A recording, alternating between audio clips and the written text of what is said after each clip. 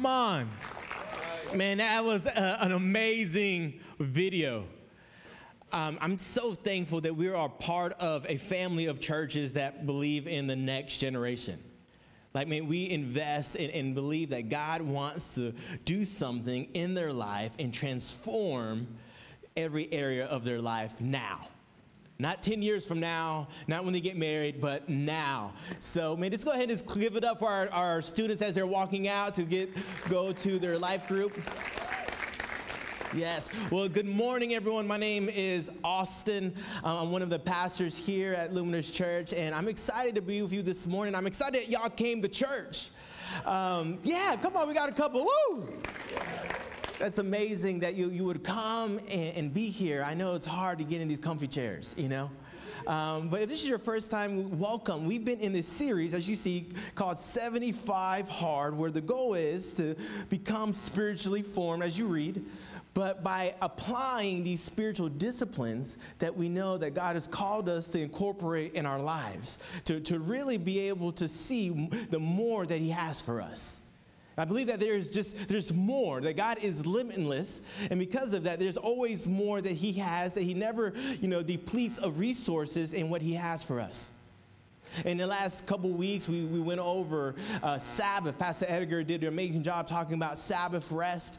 Then one of our campus ministers, Will Galloway, spoke on scripture reading.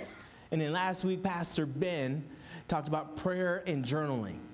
So, man, so this is what is amazing. I love that what we get to do at our church. And I want to encourage you this morning, really just to write this down. I think this is really key, not just for today's message, but for all the messages in this series. And this is what I want you to write down, that next level breakthrough comes from next level discipline. Yeah, let that sink in a little bit. Next level breakthrough comes from next level discipline. That we need to incorporate some disciplines in our life if we're really believing that God is going to do something new to transform us, to take us to this next level that He's called us to. This morning, before we dive into our text, I really wanted to start off praying. I mean, I'm so thankful that I've sensed the Lord in this place. Man, I'm amazed about the video we watched. Man, Lene had me bawling up here in the front. I wasn't trying to be here red nose this morning. But I really want to pray because I believe that God has something for us. And if we would decide just to come humbly before His throne of grace and mercy, that you will really see who He really is and how much He really loves you. And He does not want to leave you the same. Father God, we thank you. First and foremost, because you are good. That you are good and you are God and you sit on a throne. Whether I decide to put you there or not, you're still on the throne, Father. So, Lord, we come to you this morning to meet with you, to say to help us. To say to help us in our situations, because we know we can't do this alone. And we need you in all things. And the church said, Amen. Well, guys, have you ever been in a situation that you did everything you were supposed to do? Like you went by the books, you did everything you're supposed to do, but you still couldn't get it right. Like, man, like things just didn't work out the way they should, right? Like, man, you did everything step by step by step, and yet it just did not work for you, but it worked for everyone else. Or maybe you felt just spiritually stuck. Man, have any of y'all been there? Come on, like like you've been coming to church, right? You made it, you came to church. Man, you've been praying, you've been reading your Bible most days, most days. Maybe not all the days, but most days. But you still feel like you're missing something. Like, man, I don't know what it is. Like, I just know that something is missing. Like for many of us, 2020 was not the best of years. I honestly believe really what the pandemic did was just amplify things which was already below the surface. It just amplified everything. And for me, I was just overwhelmed with depression. I'm going to be very frank this morning. I was overwhelmed with depression. I've never felt depression quite like this until before I came to know Jesus. Some of y'all may know my story. I was actually on the verge of suicide when Jesus showed up physically in my room. And that day forever marked my life. But I felt stuck. I was exhausted. I was coming to church. I was serving. I was giving. I was just doing everything that I know to do, what the Bible calls me to do. But yet, I just feel like this thing was just not shaken. It's not shaken off. It just had this hold on me. I was tired. I was overwhelmed. The hardest part for me that year was that, we had our first baby, our oldest daughter. Some of y'all may know her, Selah. She just turned 3 this year. And I remember holding her and not feeling anything towards her. It's one of the hardest things as a parent to see your child and not feel anything. I was desperate for God to do something. I was desperate. Lord, shake this off of me. Lord, do something. From there, I decided to, with wise counsel, go to counseling. And that was helpful, and that helped some. She was born in May, and I remember it was like October, November, things started turning around some, but then it was January 2021, our annual fast. We're at the end of that fast, something just changed. This thing just was completely just off of me now. I just felt free. I felt joy. I felt excited. I felt connected to God like I just was when I first got to know God in 2007. And this morning, we're going to look at biblical fasting and how this may be the key to your next breakthrough. I really believe that God is wanting to shift and impart to you a discipline that will get you out of the place, that rut that you're currently in this morning. And we're going to look at a couple of things. This is how this morning is going to go. It's going to be 2 parts. The first part is going to talk about what is fasting. We're going to look at what it looks like. And then secondly, how is that relevant to my life, to our life today? Our main text is going to be in the Gospel of Matthew. Matthew is the first book in the New Testament. We'll be in chapter 17, and we'll be covering verses 14 through 21. This is our main text. This is what it says. And when they had come to the multitude, a man came to him, kneeling down to him and saying, Lord, have mercy on my son, for he is an epileptic and suffers severely. For he often falls into the fire and often into the waters. So I brought him to your disciples, but they could not cure him. They could not cure him. Previously in Matthew 10, we see that, Jesus has given his disciples the authority to cast out unclean spirits, to heal all kinds of sicknesses and all kinds of diseases. This is 10 chapters previous to this moment, but yet the disciples did not see success. There was some opposition, there was some resistance, there was this place where they were stuck. And I want to look at, what was that thing that hindered them? What was that thing that prevented them to see what they've seen previously? Continuing on for our main text, verse 17 and 18, this is what Jesus answered and said. He said, O faithless and perverse generation, how long shall I be with you? How long shall I bear with you? Bring him here to me. And Jesus rebuked the demon, and it came out of him, and the child was cured from that very hour. Jesus reveals 2 things right here in this text that really just shows what were those issues. The first thing was that, they're faithless. Oh, faithless generation. And we're going to pretty much define this as not connected to God. In other words, is that you can be in relationship but not connected. How many know that can be true? You can be in relationship but not connected. Just ask any wife, when your husband comes home and just pretends like you don't exist, you're in relationship but you're not connected, right? So you can be in relationship but not connected. So the issue wasn't that the disciples were not in relationship with God, but they were not connected enough to God, the source of the success that they seen previously.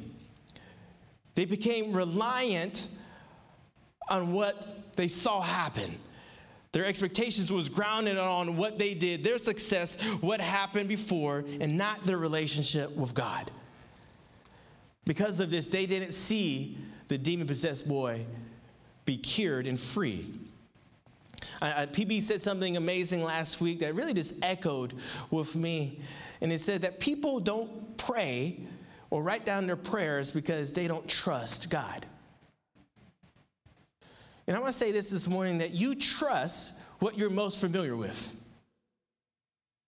That you trust what you're most familiar with. And I say this confidently because I've ridden in some of y'all's cars and I've seen that yellow gas light come on.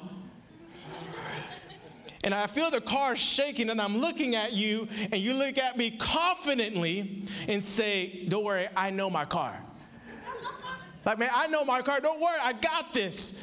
And I'm just in fear, like, man, we about to be stuck on the side of the road. And here, you want me to trust you, but yeah, I know my car. And I think the issue, the problem is sometimes that we may know other things more than we know God. That we may know our car more than we know God because we're more familiar with the car than we spend time with God. And I'm just being honest this morning. So I don't know about you. I've had tons of cars issues this year. Transmission went out. AC went out. All these things happening. But I never had God issues. I mean, God is faithful. He's good. And he is just. The second thing we see that keeps a person from seeing breakthrough that Jesus says in the text is that they're perverse. In other words, too connected to the world. And this happens when we allow our thoughts and feelings to have authority or supremacy over God. By indulging in earthly pleasures, by accepting societal norms, by putting faith in anything else, in other words, making an idol of anything else that is not God. And Scripture says that we are supposed to be in the world, not of the world. Thank you. And let's continue to look at the text, our main text, starting with verse 19. It says, then the disciples came to Jesus privately and said, why couldn't we not cast it out? Why couldn't we cast it out? I mean, the key word is it's private. I mean, they were embarrassed. And the thing is that you can have confidence, but yet not have results. And they were confident. They seen what they were able to do previously, but now they didn't have results, and now they're embarrassed. And this is what Jesus says in verse 20. He says, so Jesus said to them, because of your unbelief, for assuredly I say to you, if you have faith as a mustard seed, you will say to this mountain, move from here to there, and it will move, and nothing will be impossible for you. However, this kind does not go out except by praying and fasting. Jesus gives two solutions here, that prayer and fasting is the solution. Jesus reiterates this in a couple verses before in Matthew 6. And it says he relays three norms of every Christian. He says, when you give, when you pray, and when you fast. It wasn't a question if, do I pray, do I give, do I fast? It's when you fast. John Piper says this about fasting. He said, Christian fasting at its root is the hunger of a homesickness for God. a homesickness for God. Solomon would say this in Ecclesiastes 3:11. He says that God has placed eternity in our hearts. And if that's the case, my soul longs to be in communion with God and is never going to be at rest until I'm in that state of unity in the presence and intimacy with God the Father. So we stated earlier that we are not connected to God enough, and yet we're too connected to the world. Let's see how Jesus addresses this solution. He says that prayer, and Pastor Ben did an amazing job talking about prayer last week, connects us to God. Where faithlessness disconnects us from God. And Pastor Ben and Will did a great job talking about the importance of praying and scripture reading. And a common thing I've heard on the college campus is this, is that, man, I can't hear God. Or maybe, man, God doesn't speak to me. But yet their Bibles are closed and their lives are absent of a consistent prayer life. Man, this is where we engage God into a relationship there in these moments. See, fasting disconnects us from the world. Secondly, and fasting is one of the least known and practiced disciplines in the church. Like, we know fasting, and when we go, get a surgery, and we know we have to fast for 24 hours, but, man, fasting is one of the least things that we do, biblical fasting, in the church. I mean, fasting is mentioned over 70 times in the Bible. Here's a couple passages here, several passages here. Exodus 34:28 is the first time fasting was mentioned. Moses on Mount Sinai, when he receives the 10 Commandments, gets fasted in this moment. So we see that it's evident and it's important, but it has to be done correctly. It has to be done correctly. Believe it or not, you can waste your time fasting if you're not doing it right. In other words, you can just be starving yourself because it has to be for a spiritual purpose. See, this is what fasting is not. Fasting is not eating so we can shed a couple pounds, get in them jeans. It's not showing how miserable we are while fasting. Oh, man, Austin, you look terrible. Oh, yeah, I'm fasting today. Yeah, it's been rough. No, Matthew 6, Jesus talks about the attitude we should have towards fasting. It's not an opportunity to spiritually flex among others. And fasting is intentionally disconnecting from the world by replacing an earthly pleasure with praying and scripture reading. That's what it is. We have to replace something with the Bible, with reading the Word, and scripture reading. Now, why is it relevant to us, right? How does this affect me today? The first thing is that it increases our intimacy with God.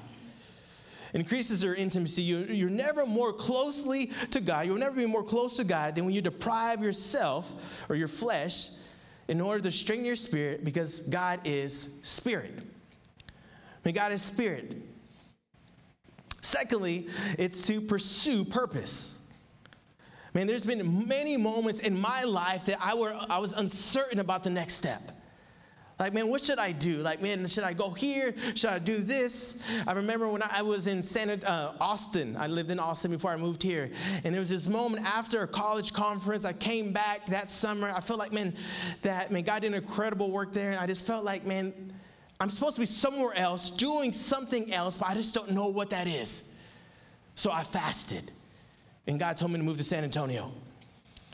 There was a moment when once I moved here, I started our campus ministry at UTSA. And after I graduated my biology degree, I was wanting to go to med school. This has been a dream of mine my entire life, and there's this moment where I just even though this is still a desire of mine, I just felt like, man, God, this is not what God wants. So I fasted, and the Lord called me into the ministry.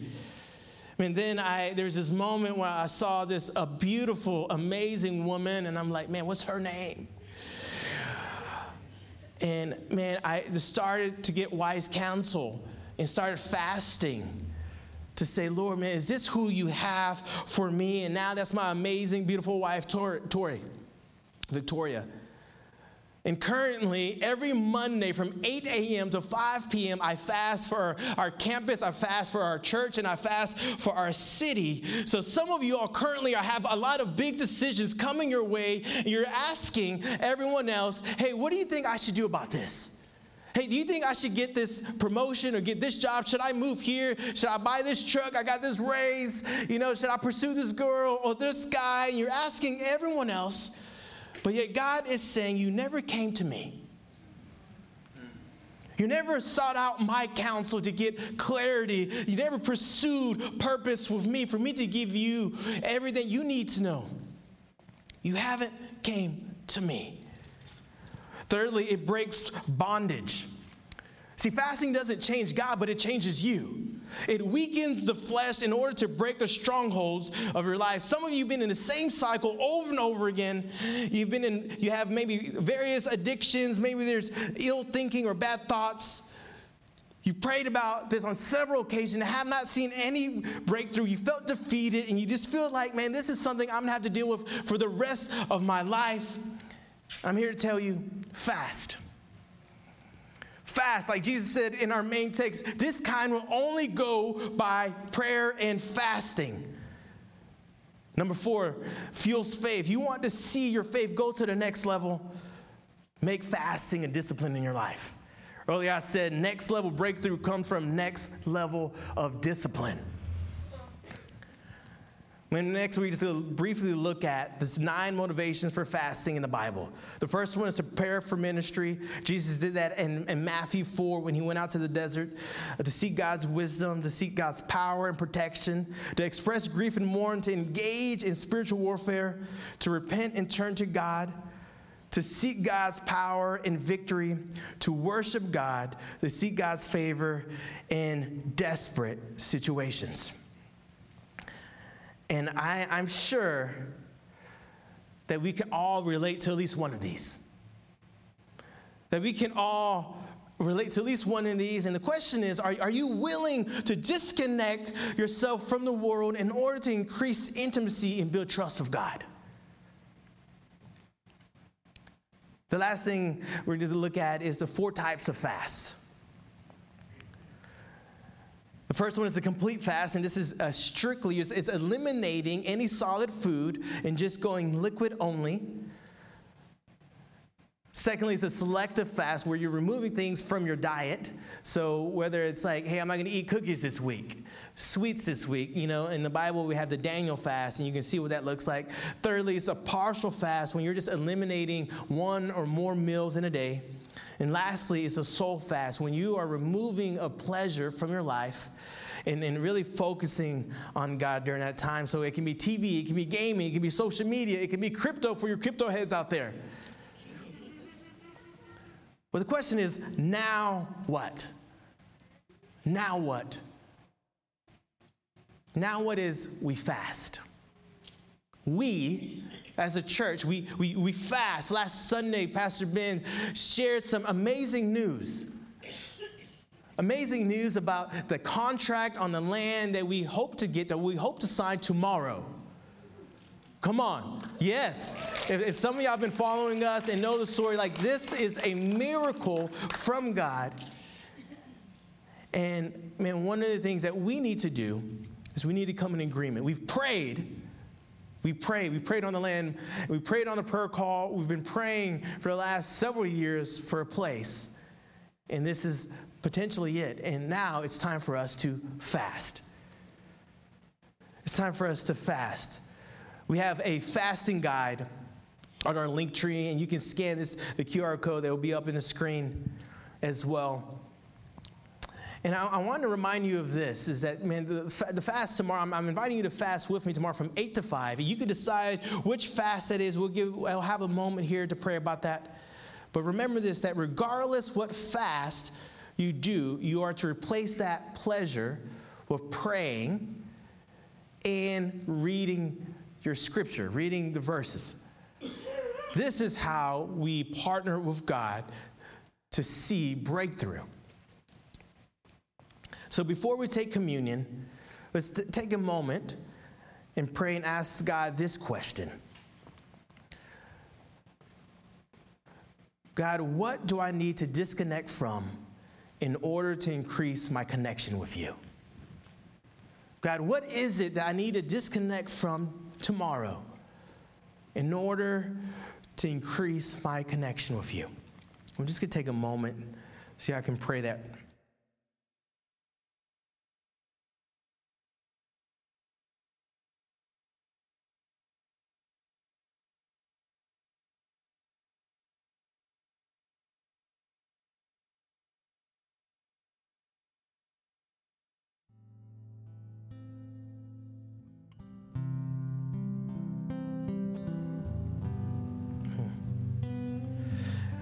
Father, we thank you that you're faithful, that when we come to you and make a request because we want to be more like your Son, that you answer, that you speak.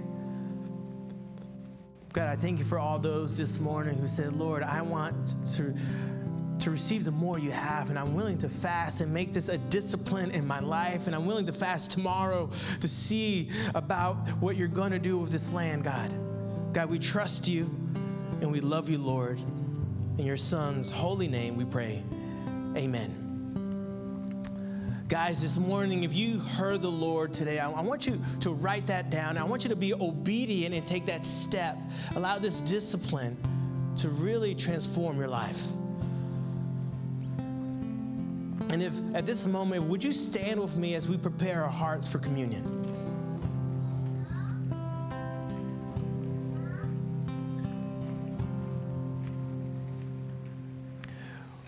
We'll have the instructions here on the screen. But if you're new to Luminous, this is how communion works. It's like this, is that you would come down these stairs here, and you will stop at any one of these two areas. And you will get a bread, and you will dip it in the juice, and then you will take it. So, and please don't drink from the cup. And this is what it says in Matthew 26, 26 to 28. It says, while they were eating, Jesus took bread, and when he had given thanks, he broke it and gave it to his disciples, saying, take it and eat it. This is my body. Then he took the cup, and when he gave thanks, he gave it to them, saying, drink from it, all of you. This is my blood of the covenant, which is poured out for many for the forgiveness of sins. Lord God, we thank you for this bread that represents your holy and precious body that you sacrificed on our behalf in order for us to be reconciled to you, Father. God, and we thank you for this juice that reminds us of your Son's blood that was shed on the cross for us. We do this in remembrance of you. Father God, we praise you for the work on the cross. Lord, we are amazed by how much you love us. Father, we come to you in repentance, in remembrance of you, what you've done. In Jesus' name, amen.